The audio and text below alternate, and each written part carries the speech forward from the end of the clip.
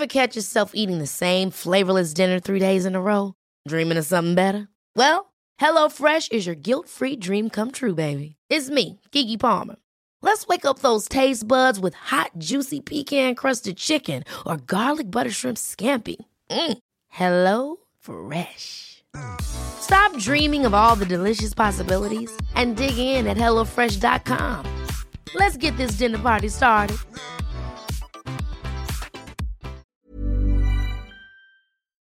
Did you know that students get it free? The Irish Times offers a free digital subscription to all full-time undergraduates. Keep up to date for free with quality journalism and reporting. Claim yours today at irishtimes.com/subscribe/student.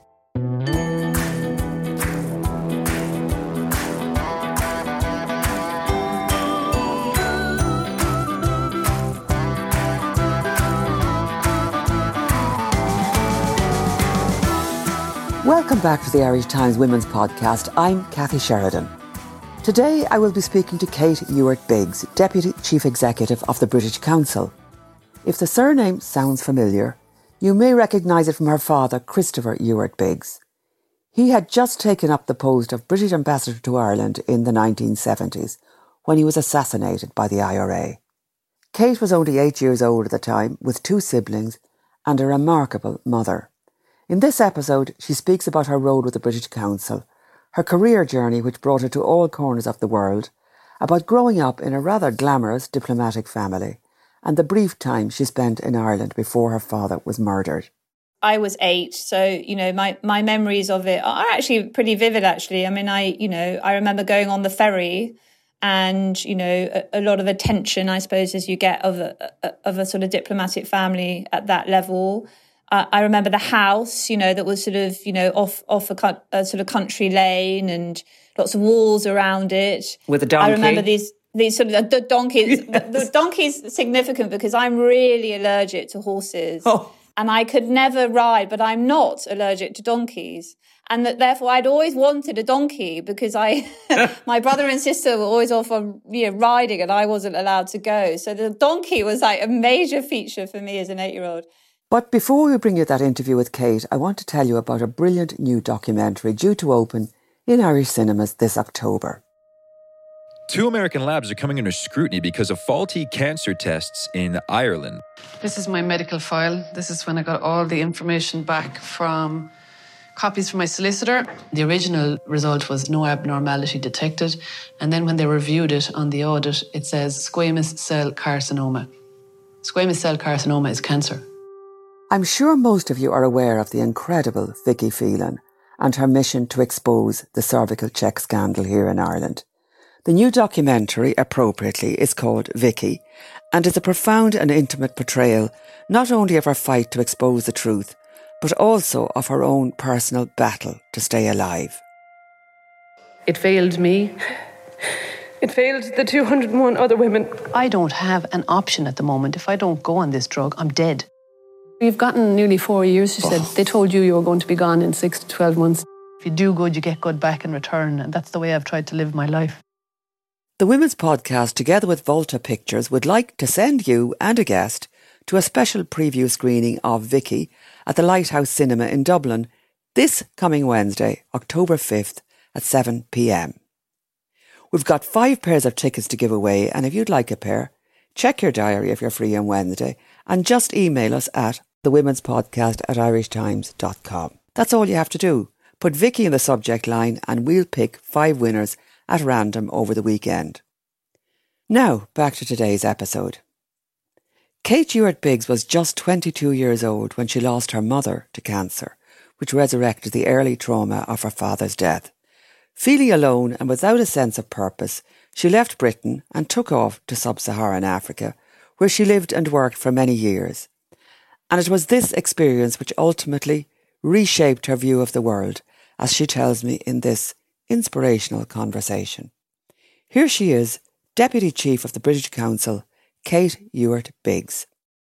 Kate, Irish people of a certain generation will find your surname hugely familiar, and we'll get to that, but you're here as Deputy CEO of the British Council, and it's striking how that career choice resonates so powerfully with your family background and with tragedy. But first of all, Tell me a bit about the British Council, because I want to set you in context right now. Sure. So the British Council is the UK's cultural relations organisation. So our role in the world essentially is to build better trust and understanding between the UK and countries all around the world through the use of the great assets that the UK has in English language, in education and in arts and culture.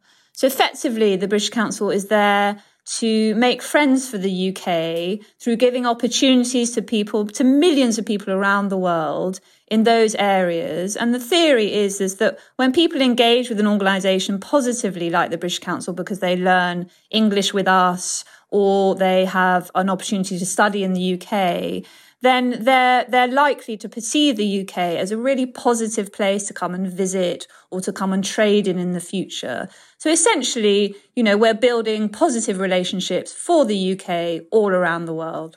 Give me an example of a project, Kate, that you've initiated. And I know you're also doing some work in Ireland, as is quite obvious from our interview here. So tell us about that.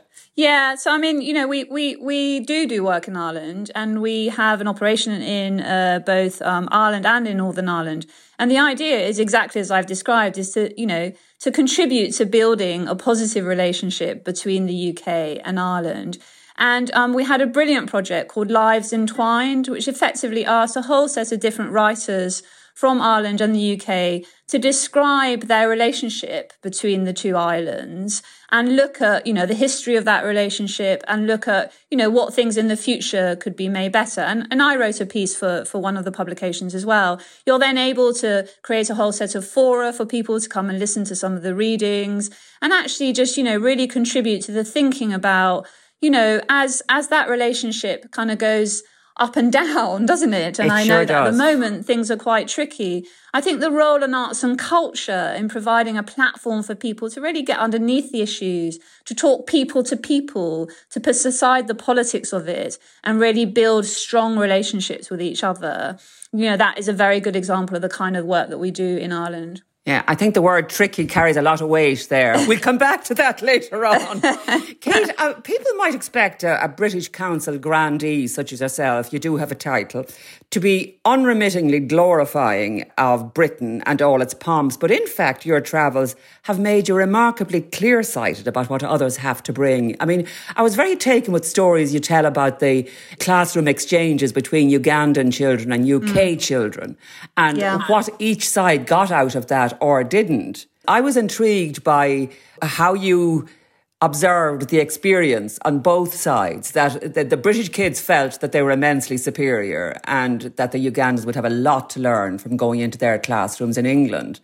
And the British kids were quite surprised in some cases. Tell me a bit about that. Well, I mean, I wouldn't call them immensely superior, but I think, the way the world's set up, isn't it, is to believe that, a place like the UK with our thriving economy and our education system is going to provide something that is superior in some ways, has more resources, etc., than an education system in the UK, in Uganda. And in some ways that's true. I mean, the resources that we put into our education systems, our buildings, our teachers, our infrastructure is far, far greater than you would find in Uganda. However, what the British kids found was a sort of commitment to education, a thirst to learn, because it's such a privilege in Uganda to go to school. Parents will do all they can to find the fees, to send their kids to school. So I think, it was a surprise to the British kids to find that, I think, and they really loved it. They were inspired by it. They were inspired by everything they saw in terms of the resourcefulness, the kind of, as I said, thirst for education. And then the other side is that the Ugandans, I think, thought that when they went to the UK, they would find everything to be perfect and that somehow they would seek that for themselves. In fact, as we all know, nothing's perfect in this world. And they found schools that, the behaviour in certain schools that wasn't exactly the same as in Uganda. And, they kind of came back thinking, yes, they have a lot more resources and we've learned a great deal from, teaching style and all of that. But actually, they really valued also some of the commitment that they had in their schools and the sense of belonging that they have, etc. So it was a great experience on all sides. And they also did a lot together. So they learnt together, they built resources together, and their teachers learnt a lot from each other as well. Right. So, Kate, we'll move on to the background that took you on this amazing journey. And we'll talk about your childhood. You were the youngest of 3 children, the daughter of a very high-flying diplomat in Brussels and Paris, where your father was a very senior diplomat. And it was a very happy time. You were bilingual, going to French schools, a life full of colour and happiness, and a very glamorous mother, and a father with this wonderful smoked glass monocle that I remember so well. So you had this wonderfully glamorous couple, and you were a daughter of this marvellous family. Your mother drove a Triumph Stag. That stuck with me because I remember those as well. And she's driving across France and play wonderfully cool French music and everything. And then he became British ambassador to Ireland, and it was the height of the Troubles, Kate. And you have very clear memories of this, even though you were only 8 at the time. So can we start at the point when you arrived in Ireland? Yeah, I mean, I was 8, so, you know, my memories of it are actually pretty vivid, actually. I mean, I remember going on the ferry and, you know, a lot of the tension, I suppose, as you get of a sort of diplomatic family at that level. I remember the house, you know, that was sort of, you know, off a sort of country lane and lots of walls around it. With a donkey. I remember these sort of the donkeys. Yes. The donkey's significant because I'm really allergic to horses. Oh. And I could never ride, but I'm not allergic to donkeys. And that therefore I'd always wanted a donkey because my brother and sister were always off on, you know, riding and I wasn't allowed to go. So the donkey was like a major feature for me as an 8-year-old. And but I remember these sort of slightly sinister men sort of lurking around in the bushes, you know, and we used to play kind of, you know, hide and seek games in the dark outside. And I remember coming across them and wondering what they were doing there. And, you know, they were obviously the kind of security people keeping an eye on the house. But I remember them well thinking, well, I don't understand why they're here. You know, and yeah, we'd only been there 2 weeks. So, I mean, it was early days of a new life, really. Yes. And it was the height of the Troubles, I emphasise, in 1976. And Kate, what happened next? You were there 2 weeks. Yeah, so, I mean, and then, you know, my father went off one morning to a meeting to go and see Gareth Fitzgerald. He was with a visiting Secretary of State from the Foreign Office for Northern Ireland. And, you know, the IRA detonated a landmine underneath the car and he was killed pretty much instantly, along with a very, very young civil servant visiting from the UK, which was a huge tragedy. She was 24, well. I think, was she, Kate? Yeah, 25, I think. Yeah, and you know, I often think about her and her family actually, because there was a great deal of attention on my father, but you know, a very young life was lost on that day too. And then Brian Cubban and on the driver were injured but not killed. So the impact, I think, happened on one side of the car. So they survived it, and actually, you know, I've always had a wonderful relationship with Brian, you know, the driver, because you know we sort of shared this moment, and whenever I go to Ireland, he's kind of there, and you know, it's always really lovely to see him again.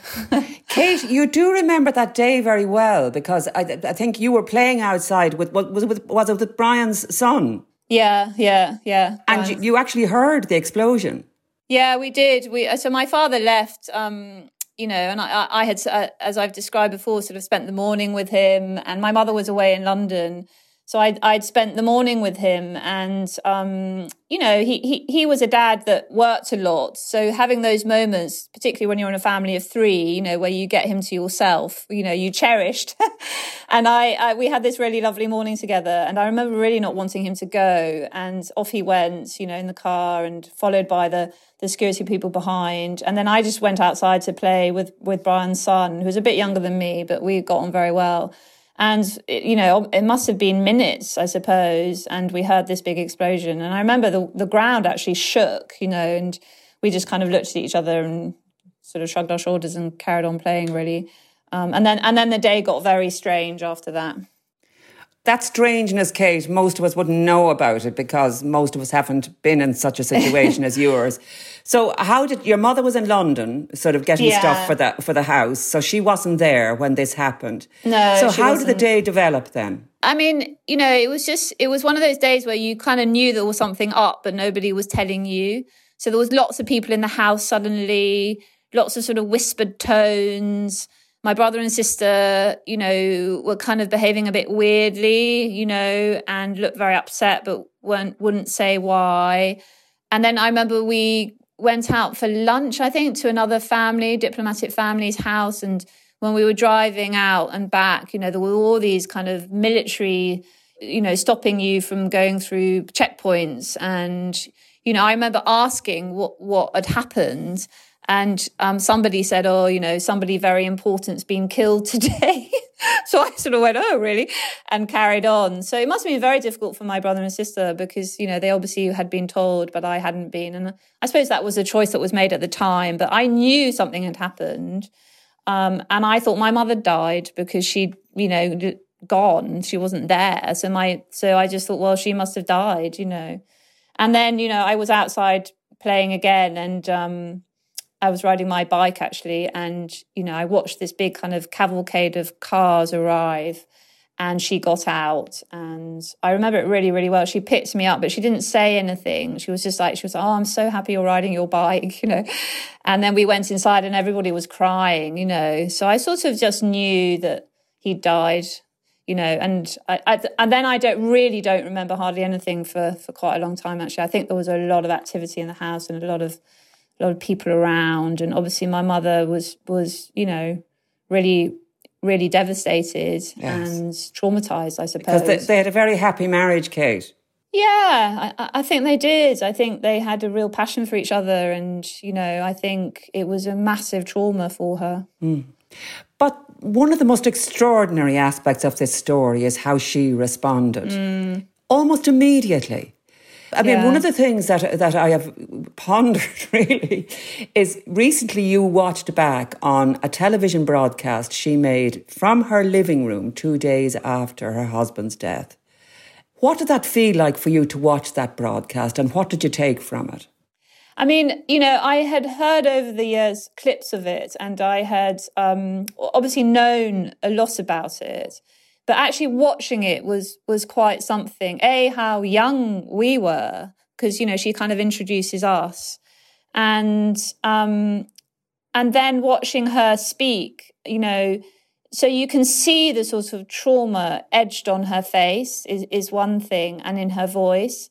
But her words, I hadn't heard them in their entirety. And, you know, I think it was very, very instinctive. Her gut reaction was to want to do something that honoured my father's memory, that honoured his values, that honoured what he had wanted to do in Ireland, which was to, you know, make his own contribution to peace and reconciliation, to better relationships, to try to use his position and his leverage, whatever that might have been, to try and do something. And I think she thought, that's what I've got to do here. I've got no other choice and it's what I want to do and it's the right thing to do. And I think it was entirely instinctive. You know, I think she just knew that was it and that was what she was going to do. It was remarkable in its immediate forgiveness, Kate. Is that overstating it? I don't think she thought of it as forgiveness. You know, I think she thought of it as... And she always said that she just couldn't bear the waste of a life of such a brilliant man, you know, and this life that had been taken away. She just couldn't bear the waste of it. So I don't think she ever thought of it as forgiveness. I don't think she felt she needed to forgive the Irish people of anything because, you know, Irish people hadn't done anything. You know, they were as much victims of what was going on in a way as she was. So I think she just saw her responsibility to try and, you know, she was put onto this platform by this act. She was, you know, she was given this opportunity in a way. And I think she thought that that's the only thing I can do. And she was never interested in knowing who'd done it. I mean, she was genuinely, really didn't want to know when people would ask her about, kind of retribution and the search for the perpetrators.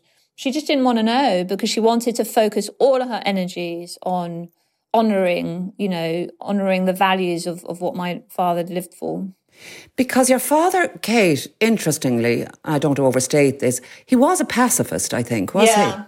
And he actually lost an eye while a very young soldier in the Battle of Al Alamein. Am I right about that? He was, yeah. Yeah, he was only 18, I think. Yeah, he was. And found himself sheltering under an army truck or something. Yeah. And became conscious to the knowledge that he was lying beside an enemy soldier who was Italian. Did that shape him, or had he always been a pacifist? Was that... He always said that he wasn't brave enough to be a conscientious objector, and that's really what he wanted to be if he'd been brave enough. Because he hated violence. He was also a very kind of awkward physical man. So he wasn't physically kind of athletic or kind of, good at all of that stuff. And I think that gave him a sort of sense of his own vulnerability, I suppose, physically. And I think that led to this sort of abhorrence of any kind of, physical violence. And he didn't want to fight at all. And, he actually, was just started his degree and I think, got an honorary degree, but never went back to finish it like many young men at the time, I think. So yes, he was a thinker and he was a true diplomat. He believed in ideas and words and, diplomacy. That was at the heart of him, really.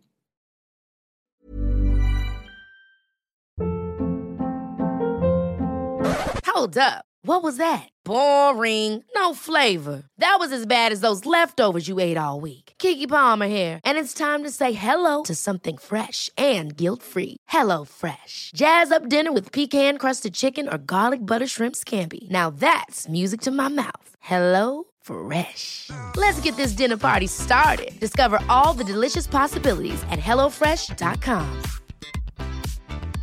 Life is full of awesome what-ifs, and some not so much, like unexpected medical costs. That's why United Healthcare provides Health Protector Guard fixed indemnity insurance plans to supplement your primary plan and help manage out-of-pocket costs. Learn more at uh1.com. Kate, your mother, your remarkable mother Jane, did not shake the dust of Ireland off her heels, as almost every other human being would have, and just given the finger and walked away from us all. She, in fact, visited Ireland repeatedly, including Belfast.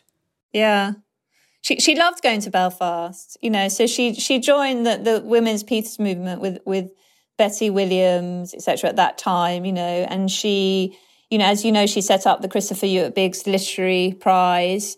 And at the time, that had a literary prize that honoured work that contributed to peace and reconciliation, written or theatre or script writers as well. But also it had a community prize as well. So, she would work with, people working in civil society, in groups, in schools, etc. And it was her small way of contributing to some of that brilliant work that was happening cross community. And, she always said that in order to have a voice in the whole agenda in Ireland and in Northern Ireland, you had to really understand it. You had to understand the perspectives of everybody, whether that was, Sinn Féin or DUP as it is now, that, you had to meet those people, you had to understand, you had to have a dialogue. And, that's what she set out to do, essentially.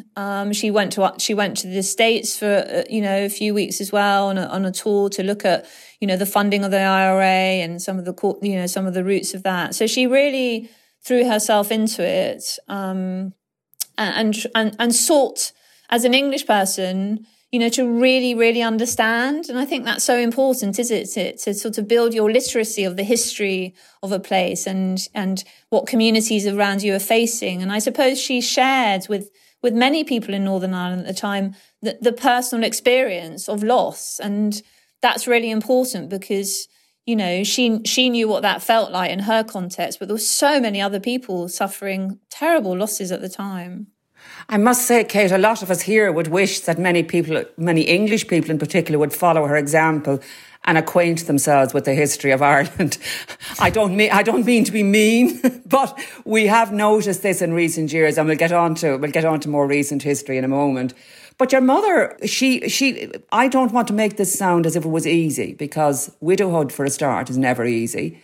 Widowhood with 3 small young children must be monstrous.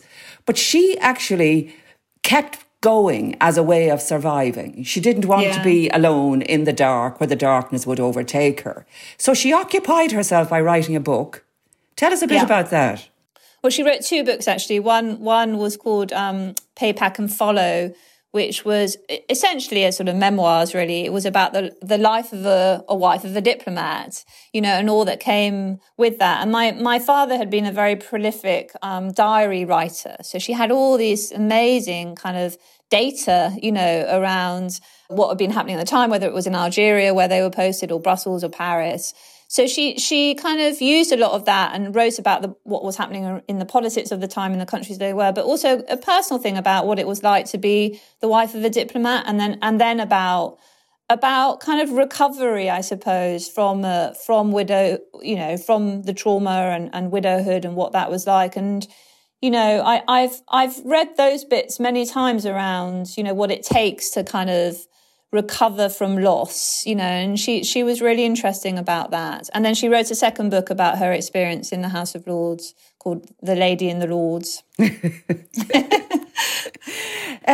Kate, for you, young as you were, one of the phrases that jumped out at me about your recounting your own experiences is you very clearly remember life went from technicolor to grey.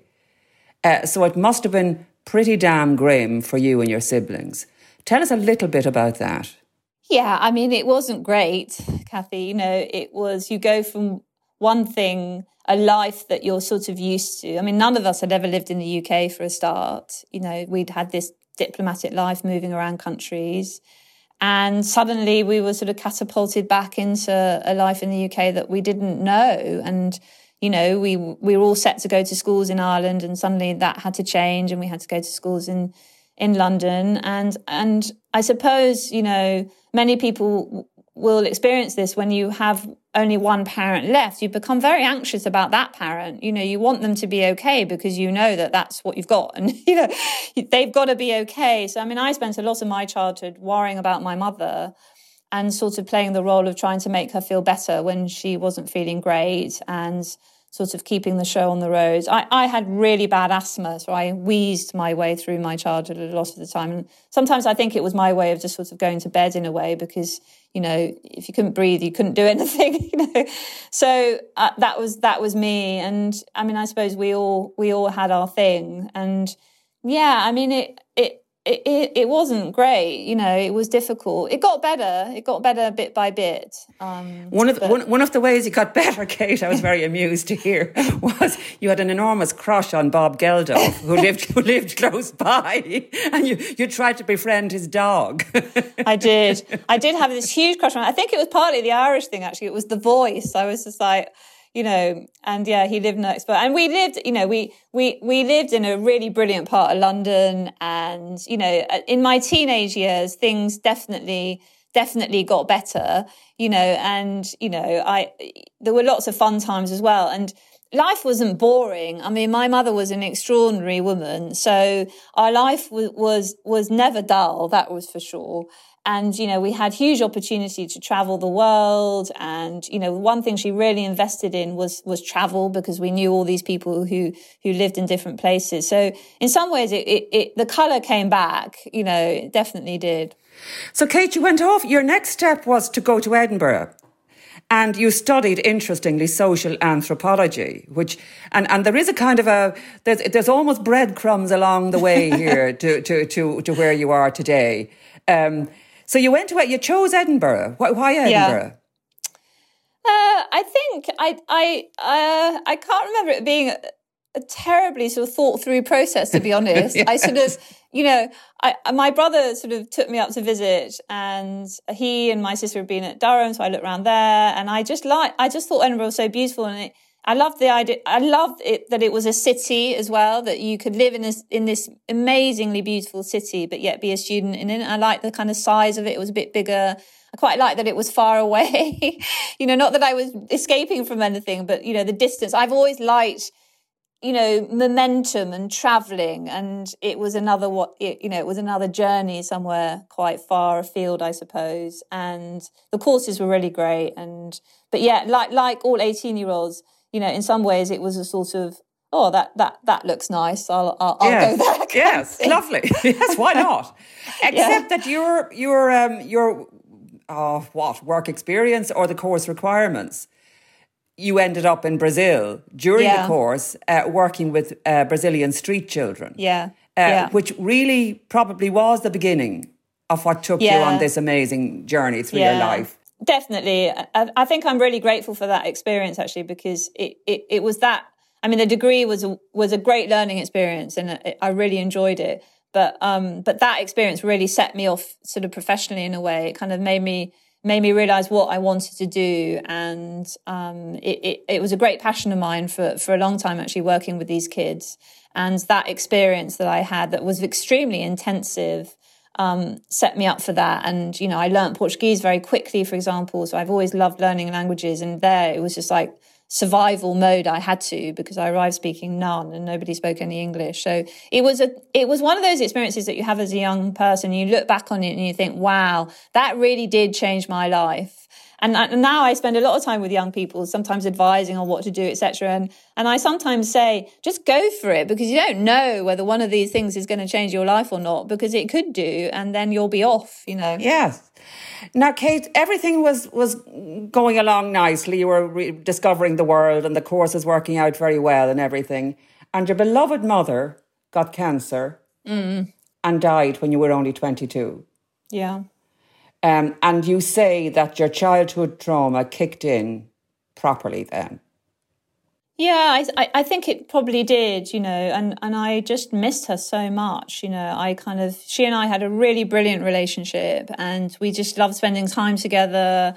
We'd go on little holidays, we were incredibly close. And I suppose I was also just at that age when I was starting to really discover her. You know what it's like when you're growing up, and you start to sort of come out of yourself a bit and look at your parent as a sort of proper human being. And I was just sort of, going through that process, and then she was suddenly gone, and it just felt like, the carpet had been completely wrenched out from under me, and I just really did feel, I don't know, I suppose completely anchorless in the world. And it was far more traumatic for me than my father's death, I think. It was a whole different layer for me. Yeah. And you coped once again, Kate, by going out into the world, rather as your mother did. Yes. You trot mummy, trot fool, as they say. You did take off, and I think, did you go to is that when you went to South Africa? Yeah. I went to, my mother had this, we had this friend who was she was our au pair when we first got back from Paris, a young South African woman who stayed very close to my mother through the years. And she was, I don't know, she was about 15 years older than me. And she said, listen, come and live with me for a bit. She had 2 young kids at the time. And in fact, she'd just been widowed as well. So she had many, and worked in the whole political scene in South Africa, a really fantastic woman. So I went to live with her, and it was really the answer, because it just got me out. And, I then flew, really did lots of work with street kids there. I travelled a lot, and it really started my recovery. And I'll always be incredibly indebted to her, because she sort of launched me back into the world, as it were, I think. And you learned how to be a young person again. Yeah, and I had a really good time, and I made some fantastic friends. And I think when you lose parents young, what supports you, obviously your siblings and friends, and they become your family, and essentially my friends have kind of, and my brother, and sister sort of brought me up, really, so that I started doing that again, and friends became really, really central. Yes. You had 2 siblings, Kate, and of course, how individual siblings turn out, I don't know. There's no template for it. But you remained very close. You adore your brother, I know. And he has set up this amazing charity with his wife for children with cancer. Yeah, so he's the most wonderful man and we're incredibly close. So my sister died a few years ago, and I suppose, he and I have been through a lot together. And I mean, he then very sadly lost his own daughter to cancer. So when she was only 16. So they sold their house in London and they moved to this incredibly beautiful place in the Lake District. And they've set up this wonderful charity that provides a space for young people, teenagers who are in treatment for cancer or just in remission, to come together and spend some time in this beautiful place and do creative things together and activities. And, it breaks a bit of that isolation that young people have when they have cancer. Their world sort of stops, but yet they're supposed to be developing and moving on in their lives, and their life stops. And that was certainly the experience of my niece. So, I think, but it's an amazingly well thought through charity. It's really professionally run, and it's really about all of those kids and their families, because they provide a lot of support to the wider families who are going through this. So it's a really wonderful place, Flynn's Barn, and it's just in such a beautiful place as well. Now, Kate, anyone listening to this will have noticed how quickly you said your sister died from cancer as well. I mean, this is a terrible chronicle of tragedy. It's not great, is it? No, it's shocking. What age was she when she died? She was 50, in her early 50s, yeah. 52, I think. Is it a genetic cancer, Kate, do you know, or? No, I don't think so. I mean, she had breast cancer, but nobody thinks any of them are linked in any way. Really? So I don't think so. I think it's just bad luck, really. And many people out there will know the randomness of cancer. Yes. It comes and it kind of attacks you, and there's not much you can do about it, really. Yeah, the one thing people do say, and I completely agree with what you've just said, but they say that stress can be a trigger. So if you were triggered, if your family was triggered by, if that's true, then I think I can see how it might have happened. I suppose that's not so helpful for people to hear, though, is it? Because stress is one of those things that, if you start stressing about being stressed, then it's just going to make you even more stressed, isn't it? That's absolutely true. I withdraw that remark entirely, actually. I like to think of cancer as those random things that so many people get better from these days, don't they? Yes, and, they do. They do. And I think you have to have an optimism about it, don't you? Because otherwise it just becomes, so worrying. Yes. Isn't it?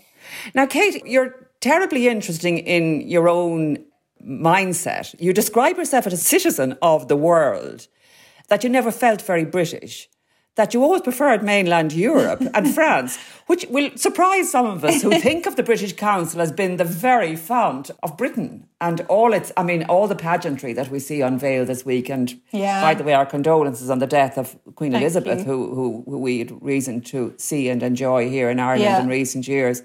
Yeah. But as that person, you managed to settle back into living in England, but you're a working mother now and you've a daughter aged 17.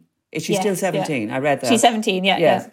Really into musicals, I heard, on Desert Island Discs. And all your life, you have put down your phone when you come in from work and you've danced around the kitchen to the musicals. Yes. And other music as well. And other music. I'm sure she's moved on a bit. But interestingly, Kate, she's also half Ugandan. She's mixed race.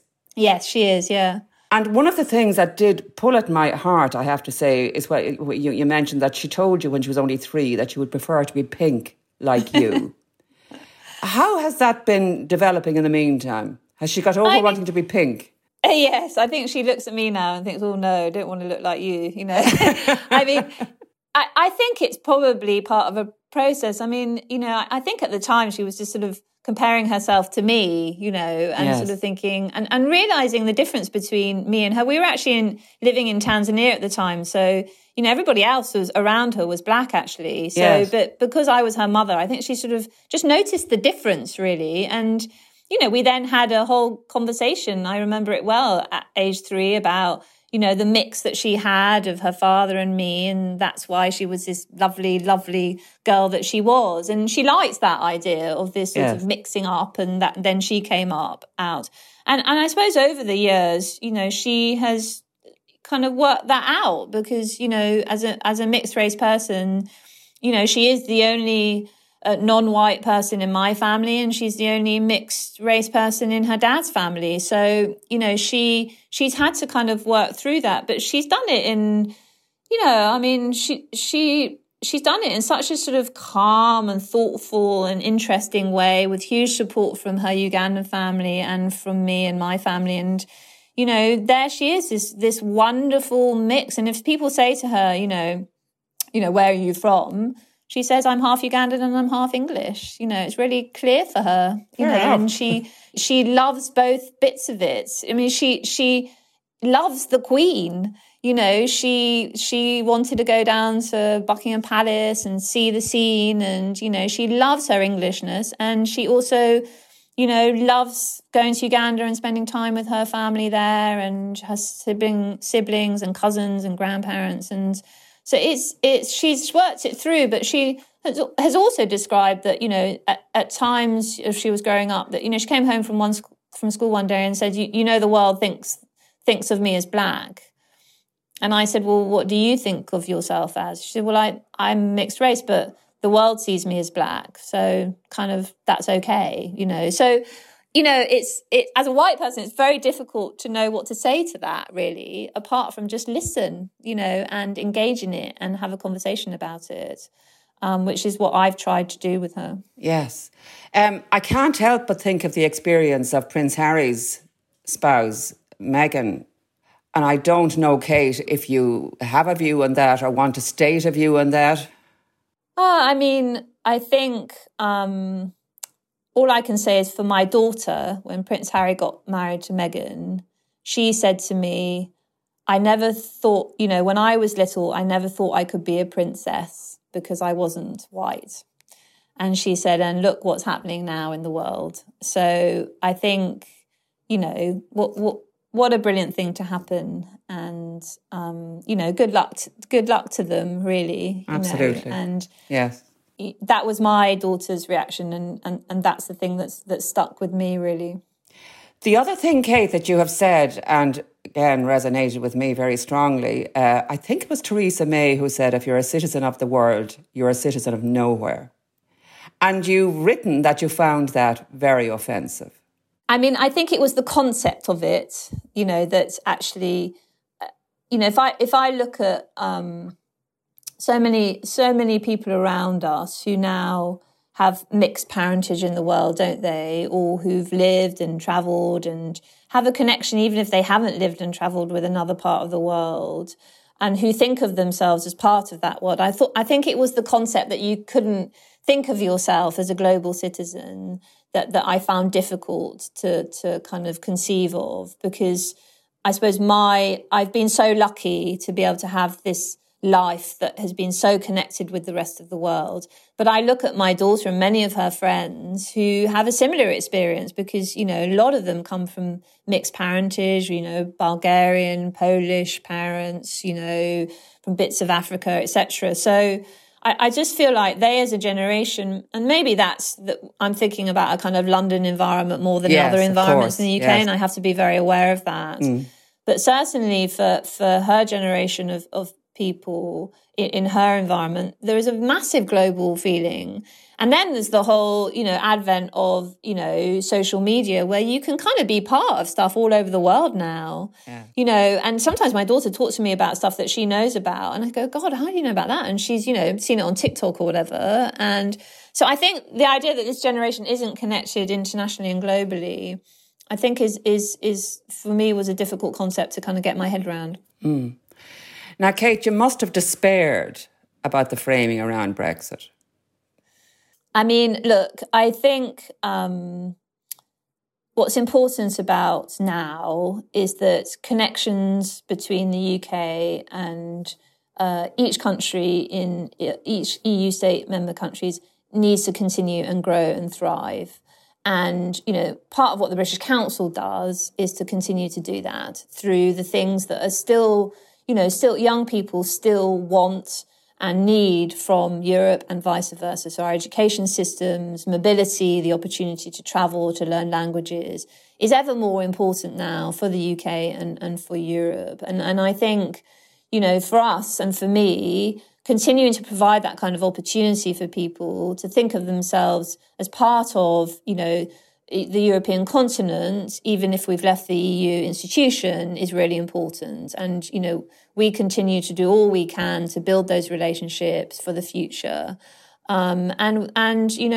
find that there's a huge responsiveness for that because people still want to take part in those activities and to learn languages, to study abroad, to travel, etc. And, the British Council kind of provides those opportunities for people.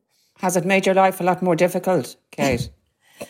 Well, I mean, in some ways, is there ever more, need for it, really? I mean, so actually what we find with many European countries is that actually the bilateral relationship with the UK is really, really, really important, and they want to sustain that. And they want to sustain it through the areas that we work in, whether it's culture or education or the English language.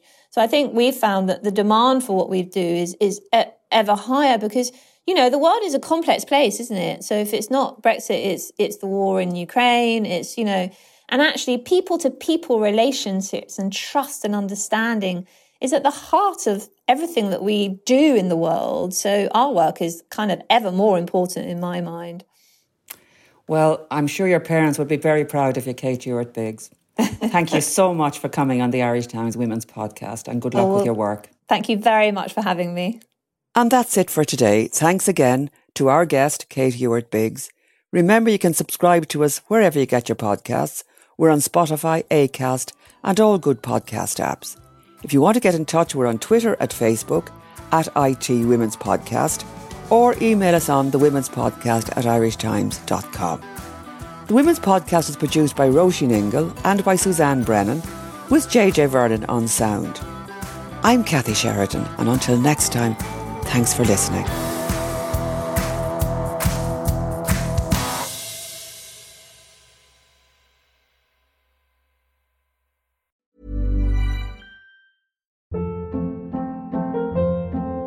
Hold up. What was that? Boring. No flavor. That was as bad as those leftovers you ate all week. Keke Palmer here. And it's time to say hello to something fresh and guilt-free. Hello Fresh. Jazz up dinner with pecan-crusted chicken or garlic butter shrimp scampi. Now that's music to my mouth. Hello Fresh. Let's get this dinner party started. Discover all the delicious possibilities at HelloFresh.com.